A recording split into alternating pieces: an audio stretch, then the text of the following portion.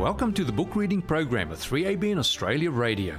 The book The Great Controversy, written by Ellen White, deals with the history of the Christian Church, starting with the destruction of Jerusalem in 70 AD and continues right through to our day. It also outlines the closing scenes of this earth's history and the principles that are at stake. What you're about to hear is a dramatized audio version of this book created by Nancy Hamilton Myers. To download your free copy, visit thedesireofagesproject.com. Let's listen now as Nancy continues reading from The Great Controversy. The Great Controversy, Chapter 21. A Warning Rejected.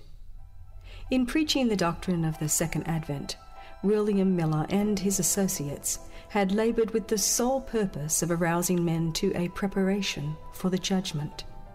They had sought to awaken professors of religion to the true hope of the Church and to their need of a deeper Christian experience. And they labored also to awaken the unconverted to the duty of immediate repentance and conversion to God. They made no attempt to convert men to a sect or party in religion. Hence they labored among all parties and sects without interfering with their organization or discipline.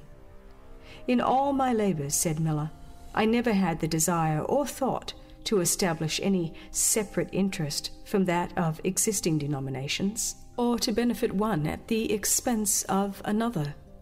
I thought to benefit all. Supposing that all Christians would rejoice in the prospect of Christ's coming, and that those who could not see as I did would not love any the less those who should embrace this doctrine. I did not conceive there would ever be any necessity for separate meetings. My whole object was a desire to convert souls to God, to notify the world of coming judgment, and to induce my fellow men to make that preparation of heart which will enable them to meet their God in peace. The great majority of those who were converted under my labors united with the various existing churches. As his work tended to build up the churches, it was for a time regarded with favor. But as ministers and religious leaders decided against the Advent doctrine and desired to suppress all agitation of the subject, they not only opposed it from the pulpit, but denied their members the privilege of attending preaching upon the Second Advent, or even of speaking of their hope in the social meetings of the church. Thus the believers found themselves in a position of great trial and perplexity. They loved their churches and were loath to separate from them. But as they saw the testimony of God's word suppressed and their right to investigate the prophecies denied, they felt that loyalty to God forbade them to submit. Those who sought to shut out the testimony of God's word they could not regard as constituting the Church of Christ, the pillar and ground of the truth. Hence they felt themselves justified in separating from their former connection. In the summer of 1844, about 50,000 withdrew from the churches. About this time, a marked change was apparent in most of the churches throughout the United States. There had been for many years a gradual but steadily increasing conformity to worldly practices and customs, and a corresponding decline in real spiritual life. But in that year, there were evidences of a sudden and marked declension in nearly all the churches of the land. While none seemed able to suggest the cause, the fact itself was widely noted and commented upon by both the press and the pulpit. At a meeting of the Presbytery of Philadelphia, Mr. Barnes, author of a commentary widely used and pastor of one of the leading churches in that city, stated that he had been in the ministry for 20 years and never, till the last communion, had he administered the ordinance without receiving more or less into the church. But now there were no awakenings, no conversions, not much apparent growth in grace in professors, and none come to his study to converse about the salvation of their souls. With the increase of business and the brightening prospects of commerce and manufacture, there is an increase of worldly mindedness. Thus it is with all denominations. In the month of February of the same year, Professor Finney of Oberlin College said, "We have had the fact before our minds that, in general, the Protestant churches of our country as such were either apathetic or hostile to nearly all the moral reforms of the age. There are particular exceptions, yet not enough to render the fact otherwise than general. We have also another corroborated fact, the almost universal absence of revival influence in the churches. The spiritual apathy is almost all-pervading and is fearfully deep, so the religious press of the whole land testifies.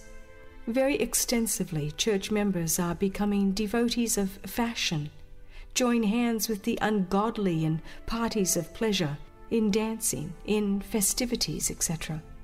But we need not expand this painful subject. Suffice it that the evidence thickens and rolls heavily upon us to show that the churches generally are becoming sadly degenerate. They have gone very far from the Lord, and He has withdrawn Himself from them."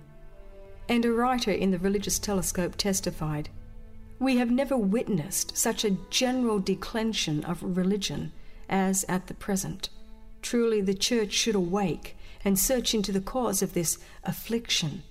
For as an affliction everyone that loves Zion must view it.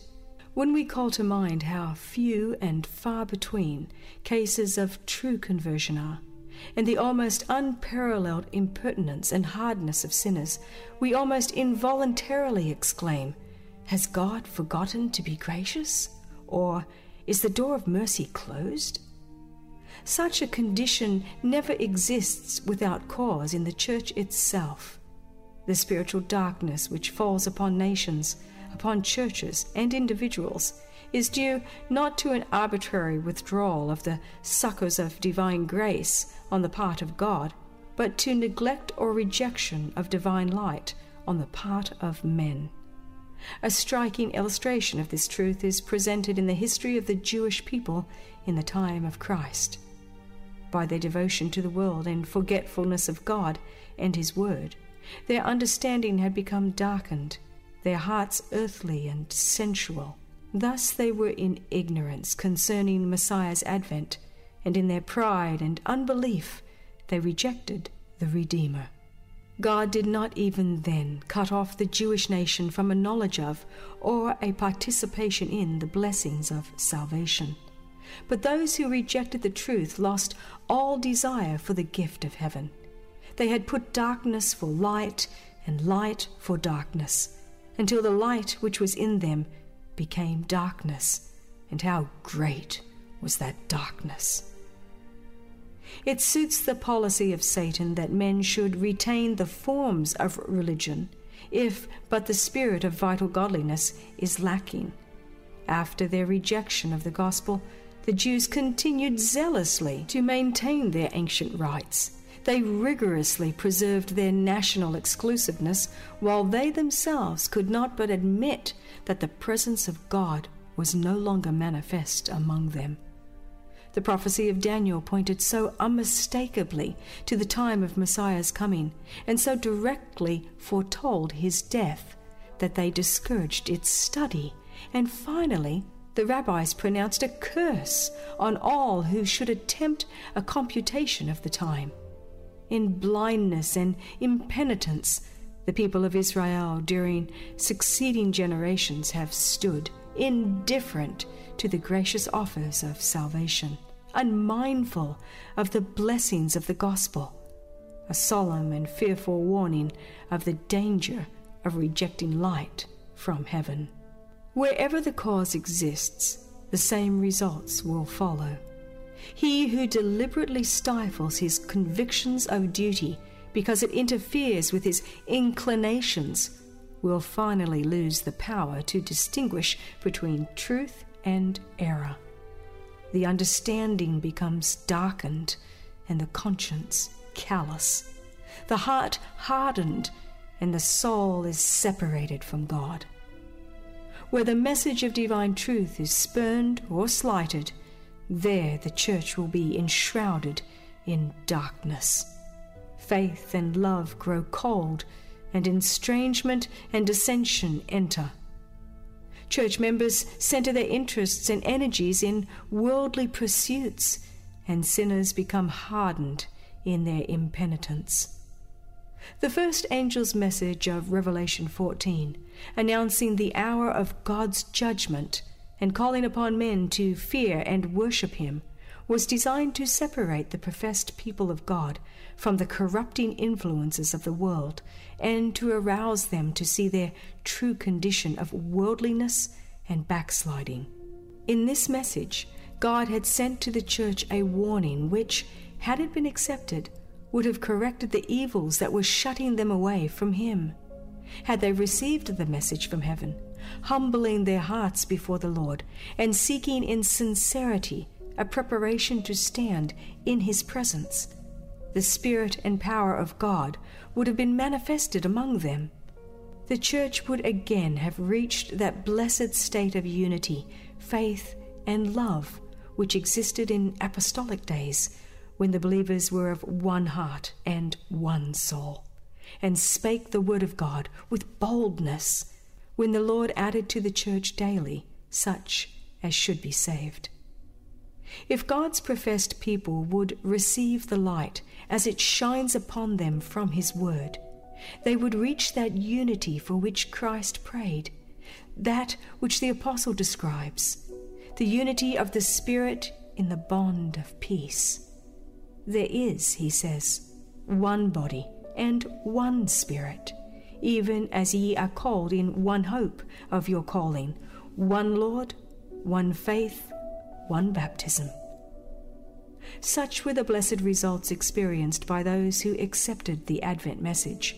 They came from different denominations, and their denominational barriers were hurled to the ground. Conflicting creeds were shivered to atoms. The unscriptural hope of a temporal millennium was abandoned. False views of the second advent were corrected. Pride and conformity to the world were swept away. Wrongs were made right. Hearts were united in the sweetest fellowship, and love and joy reigned supreme. If this doctrine did this for the few who did receive it, it would have done the same for all, if all had received it. But the churches generally did not accept the warning. Their ministers, who, as watchmen unto the house of Israel, should have been the first to discern the tokens of Jesus' coming, had failed to learn the truth either from the testimony of the prophets or from the signs of the times. As worldly hopes and ambitions filled the heart, love for God and faith in his word had grown cold.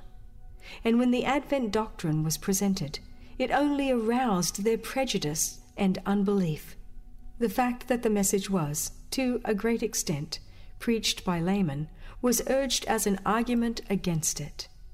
As of old, the plain testimony of God's word was met with the inquiry, have any of the rulers or of the Pharisees believed? And finding how difficult a task it was to refute the arguments drawn from the prophetic periods, many discouraged the study of the prophecies, teaching that the prophetic books were sealed and were not to be understood. Multitudes, trusting implicitly to their pastors, refused to listen to the warning, and others, though convinced of the truth, dared not confess it, lest they should be put out of the synagogue. The message which God had sent for the testing and purification of the church revealed all too surely how great was the number who had set their affections on this world rather than upon Christ. The ties which bound them to earth were stronger than the attractions heavenward. They chose to listen to the voice of worldly wisdom and turned away from the heart-searching message of truth. In refusing the warning of the first angel, they rejected the means which heaven had provided for their restoration. They spurned the gracious messenger that would have corrected the evils which separated them from God, and with greater eagerness they turned to seek the friendship of the world. Here was the cause of that fearful condition of worldliness, backsliding, and spiritual death which existed in the churches in 1844. In Revelation 14, the first angel is followed by a second, proclaiming, "Babylon is fallen, that great city, because she made all nations drink of the wine of the wrath of her fornication." The term Babylon is derived from Babel and signifies confusion. It is employed in Scripture to designate the various forms of false or apostate religion. In Revelation 17, Babylon is represented as a woman, a figure which is used in the Bible as the symbol of a church, a virtuous woman representing a pure church, a vile woman, an apostate church. In the Bible, the sacred and enduring character of the relation that exists between Christ and his church is represented by the union of marriage. The Lord has joined his people to himself by a solemn covenant, he promising to be their God, and they pledging themselves to be his and his alone. He declares, "I will betroth thee unto me forever. Yea, I will betroth thee unto me in righteousness, and in judgment, and in loving kindness, and in mercies. I am married unto you." And Paul employs the same figure in the New Testament when he says, "I have espoused you to one husband, that I may present you as a chaste virgin to Christ." The unfaithfulness of the church to Christ in permitting her confidence and affection to be turned from him and allowing the love of worldly things to occupy the soul is likened to the violation of the marriage vow. The sin of Israel in departing from the Lord is presented under this figure, and the wonderful love of God, which they thus despised, is touchingly portrayed. "I swear unto thee, and entered into a covenant with thee, saith the Lord God, and thou becamest mine.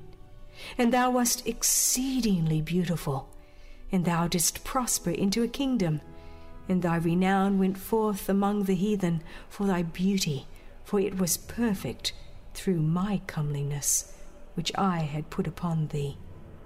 But thou didst trust in thine own beauty, and playest the harlot because of thy renown. As a wife treacherously departeth from her husband, so have ye dealt treacherously with me, O house of Israel, saith the Lord. As a wife that committeth adultery, which taketh strangers instead of her husband." In the New Testament, language very similar is addressed to professed Christians who seek the friendship of the world above the favor of God. Says the Apostle James, "Ye adulterers and adulteresses, know ye not that the friendship of the world is enmity with God? Whosoever therefore will be a friend of the world is the enemy of God." The woman, Babylon, of Revelation 17, is described as arrayed in purple and scarlet color, and decked with gold and precious stones and pearls, having a golden cup in her hand, full of abominations and filthiness. And upon her forehead was a name written, "Mystery, Babylon the Great, the mother of harlots." Says the prophet, "I saw the woman drunk with the blood of the saints and with the blood of the martyrs of Jesus." Babylon is further declared to be that great city which reigneth over the kings of the earth. The power that for so many centuries maintained despotic sway over the monarchs of Christendom is Rome. The purple and scarlet color, the gold and precious stones and pearls vividly picture the magnificence and more than kingly pomp affected by the haughty see of Rome. And no other power could be so truly declared drunken with the blood of the saints as that church which has so cruelly persecuted the followers of Christ. Babylon is also charged with the sin of unlawful connection with the kings of the earth. It was by departure from the Lord and alliance with the heathen that the Jewish church became a harlot, and Rome, corrupting herself in like manner by seeking the support of worldly powers, receives a like condemnation. Babylon is said to be the mother of harlots. By her daughters, must be symbolized churches that cling to her doctrines and traditions and follow her example of sacrificing the truth and the approval of God in order to form an unlawful alliance with the world. The message of Revelation 14 announcing the fall of Babylon must apply to religious bodies that were once pure and have become corrupt. Since this message follows the warning of the judgments, it must be given in the last days. Therefore, it cannot refer to the Roman Church alone, for that church has been in a fallen condition for many centuries. Furthermore, in the 18th chapter of the Revelation, the people of God are called upon to come out of Babylon. According to this scripture, many of God's people must still be in Babylon. And in what religious bodies are the greater part of the followers of Christ now to be found? Without doubt, in the various churches professing the Protestant faith. At the time of their rise, these churches took a noble stand for God in the truth, and His blessing was with them. Even the unbelieving world was constrained to acknowledge the beneficent results that followed an acceptance of the principles of the gospel. In the words of the prophet to Israel, "Thy renown went forth among the heathen for thy beauty, for it was perfect through my comeliness, which I had put upon thee, saith the Lord God." But they fell by the same desire, which was the curse and ruin of Israel, the desire of imitating the practices and courting the friendship of the ungodly. Thou didst trust in thine own beauty, and playest the harlot because of thy renown.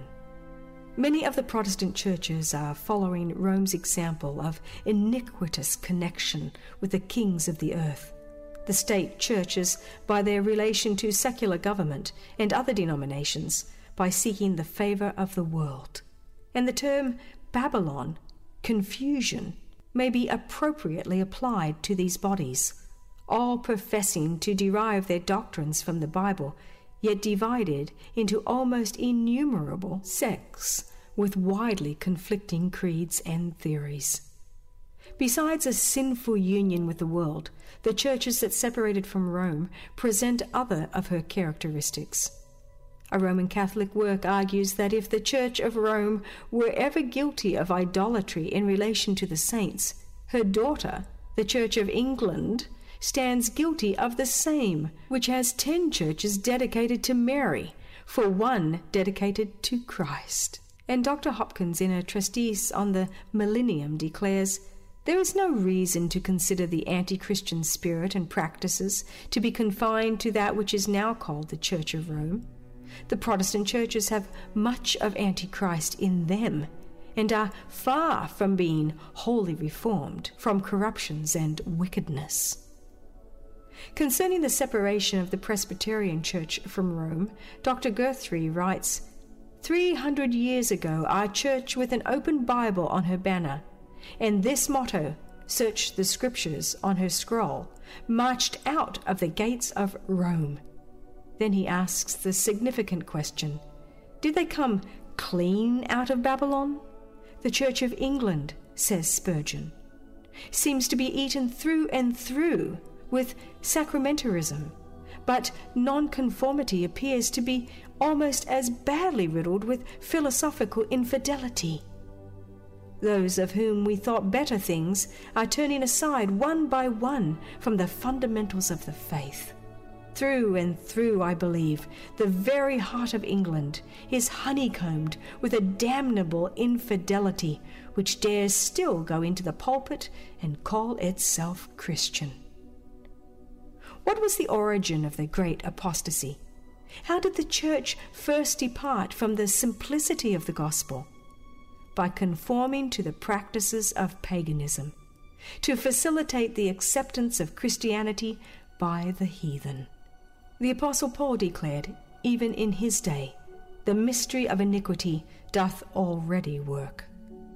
During the lives of the apostles, the church remained comparatively pure, but toward the latter end of the 2nd century, most of the churches assumed a new form. The first simplicity disappeared, and insensibly, as the old disciples retired to their graves, their children, along with new converts, came forward and new modelled the cause. To secure converts, the exalted standard of the Christian faith was lowered, and as the result, a pagan flood flowing into the church carried with it its customs, practices, and idols. As the Christian religion secured the favor and support of secular rulers, it was nominally accepted by multitudes, but while in appearance Christians, many remained in substance pagans, especially worshipping in secret their idols. Had not the same process been repeated in nearly every church calling itself Protestant? As the founders, those who possessed the true spirit of reform, pass away, their descendants come forward and new model the cause, while blindly clinging to the creed of their fathers and refusing to accept any truth in advance of what they saw. The children of the reformers depart widely from their example of humility, self-denial, and renunciation of the world. Thus the first simplicity disappears. A worldly flood flowing into the church carries with it its customs, practices, and idols. Alas, to what a fearful extent is that friendship of the world, which is enmity with God, now cherished among the professed followers of Christ! How widely have the popular churches throughout Christendom departed from the Bible standard of humility, self-denial, simplicity, and godliness. Said John Wesley in speaking of the right use of money, "Do not waste any part of so precious a talent merely in gratifying the desire of the eye, by superfluous or expensive apparel, or by needless ornaments. Waste no part of it in curiously adorning your houses, in superfluous or expensive furniture, in costly pictures, painting, gilding. Lay out nothing to gratify the pride of life, to gain the admiration or praise of men. So long as thou dost well unto thyself, men will speak good of thee. So long as thou art clothed in purple and fine linen, and farest sumptuously every day, no doubt many will applaud thy elegance of taste, thy generosity and hospitality. But do not buy their applause so dear. Rather be content with the honor that cometh from God." But in many churches of our time, such teaching is disregarded. A profession of religion has become popular with the world. Rulers, politicians, lawyers, doctors, merchants join the church as a means of securing the respect and confidence of society and advancing their own worldly interests.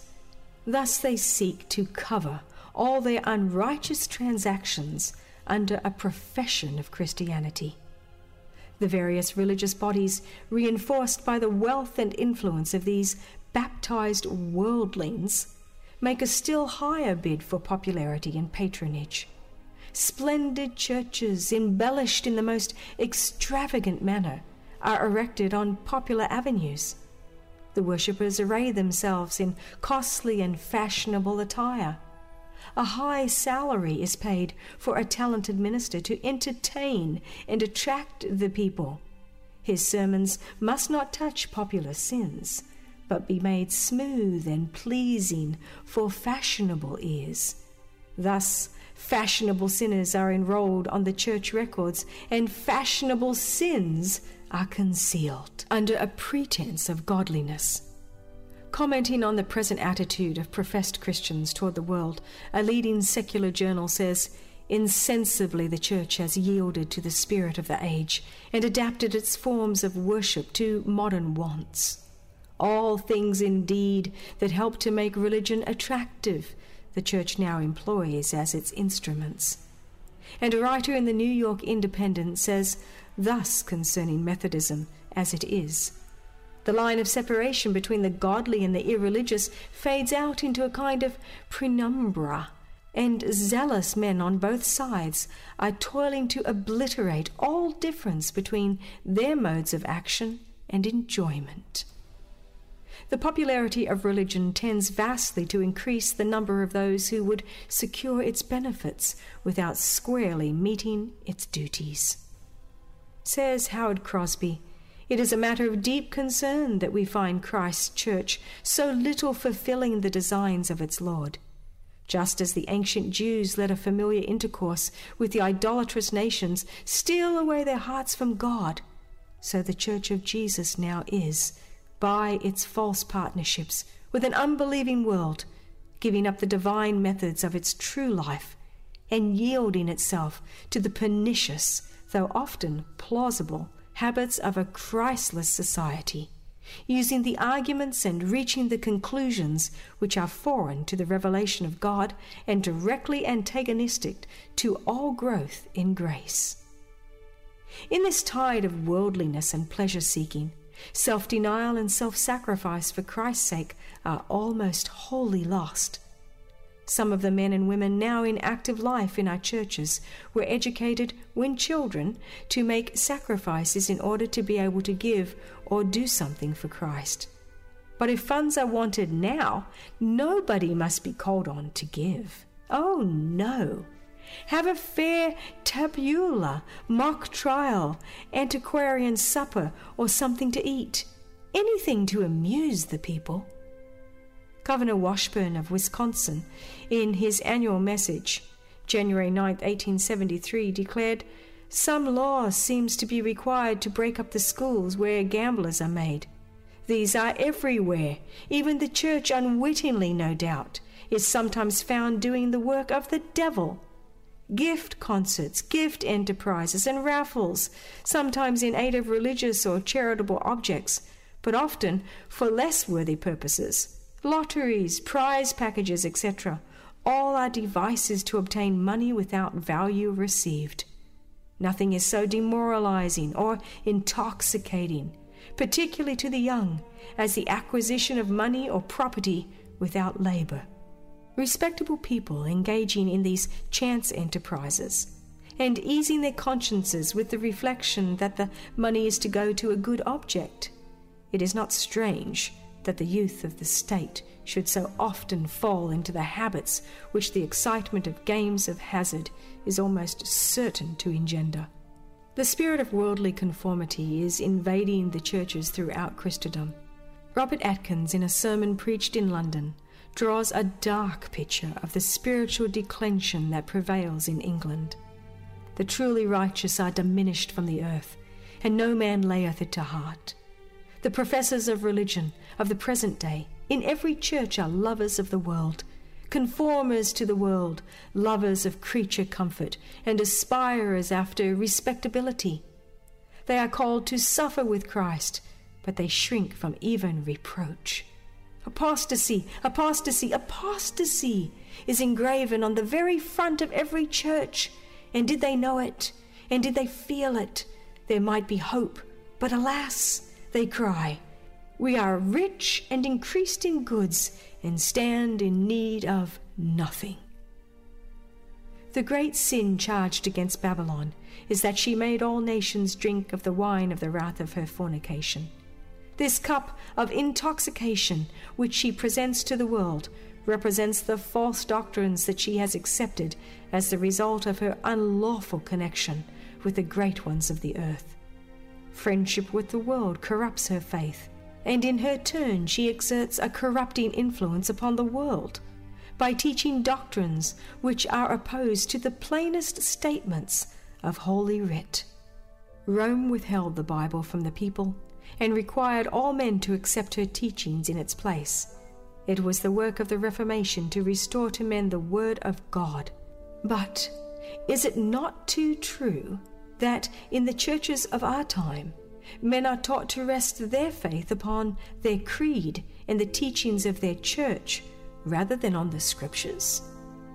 Saith Charles Beecher, speaking of the Protestant churches, "They shrink from any rude word against creeds with the same sensitiveness with which those holy fathers would have shrunk from a rude word against the rising veneration of saints and martyrs which they were fostering.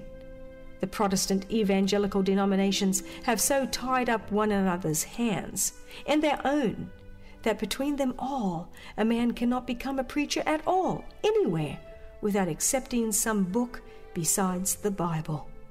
There is nothing imaginary in the statement that the creed power is now beginning to prohibit the Bible as really as Rome did, though in a subtler way. When faithful teachers expound the Word of God, there arise men of learning, ministers professing to understand the Scriptures, who denounce sound doctrine as heresy, and thus turn away inquiries after truth. Were it not that the world is hopelessly intoxicated with the wine of Babylon, multitudes would be convicted and converted by the plain cutting truths of the Word of God. But religious faith appears so confused and discordant that the people know not what to believe as truth. The sin of the world's impenitence lies at the door of the church. The second angel's message of Revelation 14 was preached in the summer of 1844, and it then had a more direct application to the churches of the United States, where the warning of the judgment had been most widely proclaimed and most generally rejected, and where the declension in the churches had been most rapid. But the message of the second angel did not reach its complete fulfillment in 1844. The churches then experienced a moral fall in consequence of their refusal of the light of the Advent message. But that fall was not complete. As they have continued to reject the special truths for this time, they have fallen lower and lower. Not yet, however, can it be said that Babylon is fallen, because she made all nations drink of the wine of the wrath of her fornication. She has not yet made all nations do this. The spirit of world conformity and indifference to the testing truths for our time exists and has been gaining ground in churches of the Protestant faith in all the countries of Christendom, and these churches are included in the solemn and terrible denunciation of the second angel. But the work of apostasy has not yet reached its culmination. The Bible declares that before the coming of the Lord, Satan will work with all power and signs and lying wonders, and with all deceivableness of unrighteousness. And they that receive not the love of the truth, that they might be saved, will be left to receive strong delusion, that they should believe a lie. Not until this condition shall be reached, and the union of the church with the world shall be fully accomplished throughout Christendom, will the fall of Babylon be complete. The change is a progressive one, and the perfect fulfillment of Revelation 14:8 is yet future. Notwithstanding the spiritual darkness and alienation from God that exists in the churches which constitute Babylon, the great body of Christ's true followers are still to be found in their communion. There are many of these who have never seen the special truths for this time. Not a few are dissatisfied with their present condition and are longing for clearer light. They look in vain for the image of Christ in the churches with which they are connected. As these bodies depart further and further from the truth and ally themselves more closely with the world, the difference between the two classes will widen, and it will finally result in separation. The time will come when those who love God supremely can no longer remain in connection with such as are lovers of pleasure more than lovers of God, having a form of godliness, but denying the power thereof. Revelation 18 points to the time when, as the result of rejecting the threefold warning of Revelation 14:6-12, the church will have fully reached the condition foretold by the second angel, and the people of God still in Babylon will be called upon to separate from her communion. This message is the last that will ever be given to the world, and it will accomplish its work. When those that believe not the truth but had pleasure in unrighteousness shall be left to receive strong delusion and to believe a lie, then the light of truth will shine upon all whose hearts are open to receive it, and all the children of the Lord that remain in Babylon will heed the call, "Come out of her, my people."